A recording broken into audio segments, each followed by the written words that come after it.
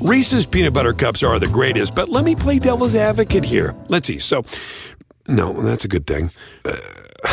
That's definitely not a problem. Reese's, you did it. You stumped this charming devil. Hey, thanks for downloading the podcast. And remember, if you want to listen live, download the iHeartRadio app, download the TuneIn app, and just search for Fantasy Sports Radio Network, and you can listen to this program live. Also, if you want to watch the video of this podcast, check us out on YouTube, on Twitch, or on Periscope, and type in, you guessed it, Fantasy Sports Network. You'll find us there. Enjoy the show, and thanks for listening. Live or die. Make your choice. You're listening to the best of Game Time Decisions on FNTSY Radio. During the games, it's Sam Darnold. Darnold, yeah. But I sort of hear it like a lot of people. Darnold. Sam Darnold.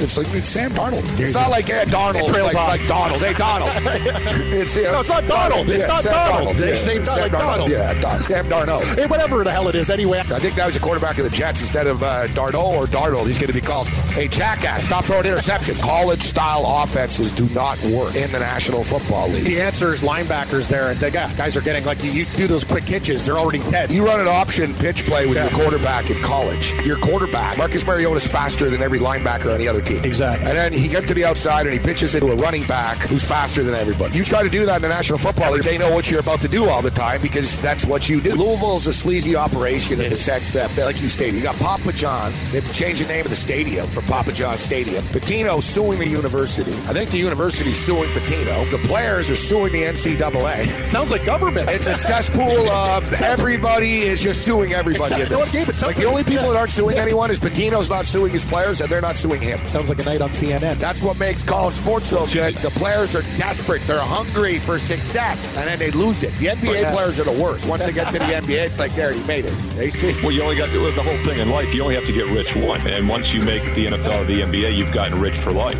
And why would you risk that anymore? Because the more you play, the more money you make. So you don't have to be super special anymore.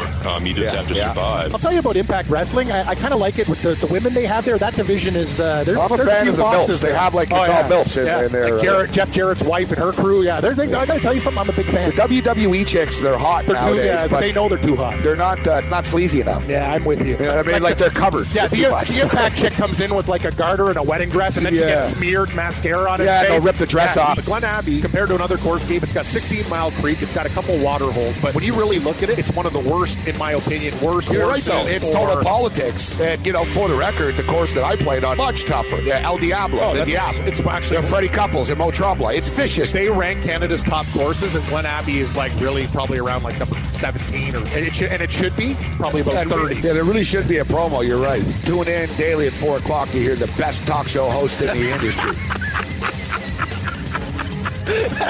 He has been given 0 awards by anybody. That's how good he is. Negative awards. He's so good, he doesn't even get invited to the award shows. Believe the term, all you people that give out awards, what's the words I'm looking for? Blow me. My deal with Darvish is, he went to Los Angeles, cost the Dodgers the World Series, 2 horrific starts. He talked after about it. Like, I can't wait to face the Dodgers. Like, we screwed him. Yeah. You screwed us. Some guys in the Cubs clubhouse, big man, are sort of grumbling. But I think A-Rod's right, actually. This is just an instance in which A-Rod actually told something like it is in a clubhouse on television, and a player and a player's agent couldn't take it. Kind of surprised that the LA Dodgers picked somebody up. The Dodgers are like the Royals. They're just a small budget operation, and they do what they can do. The Dodgers get these guys, but they don't seem to lose great players or whatever. It's like they seem to pick the right prospects, and they're so deep. And even picking up Dozier, I think, is a great move. Brian Dozier's a good ball player. If you look at the LA Dodgers, they got Manny Machado, of course. They didn't lose anybody off of the roster. Last August, we were in Costa Rica with Johnny Manziel, and that's how the Manziel to Hamilton connection thing started. And you see Manziel ended up in Babano's hometown, and now he went to my hometown.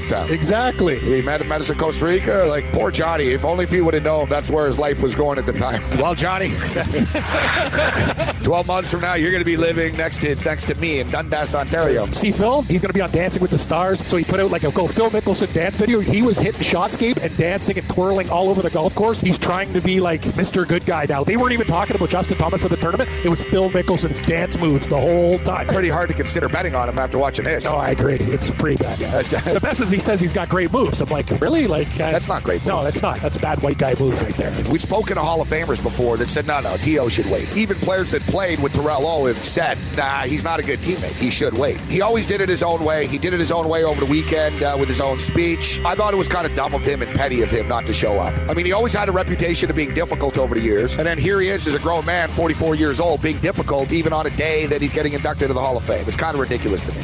The Cosby's, man. Carl Winslow ain't dropping any mollies and any chick's jello to get in her pants. I'll tell you that. He was just a friendly local cop. Talk about being typecast, too. He was in Die Hard, too. Sort of the clueless cop buying all the donuts. He's like, so that body just fell on my car. What's going on here? I know, it's so good. That's the role.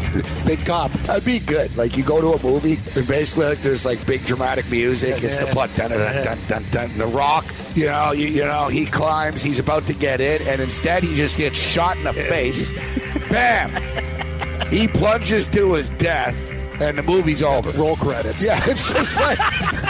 People would be freaked out in the theater. It would be great. It would be great. There's just a couple of times the Simpsons predicted the future. Siegfried and Roy's tiger attacks. Rigged voting machines. Yeah. Horse meat used as a secret ingredient. That the Rolling Stones would still be touring. The most famous prediction for the show that was Donald Trump would become president. The story takes place in 2030. Lisa becomes president, but she doesn't have the line, as you know. We've inherited a budget crunch from President Trump. I don't care how many writers are there. Yeah. Still impressive to me. Weekdays, 4 p.m. Eastern, 1 p.m. Pacific. Only on the Fantasy Sports Radio Network.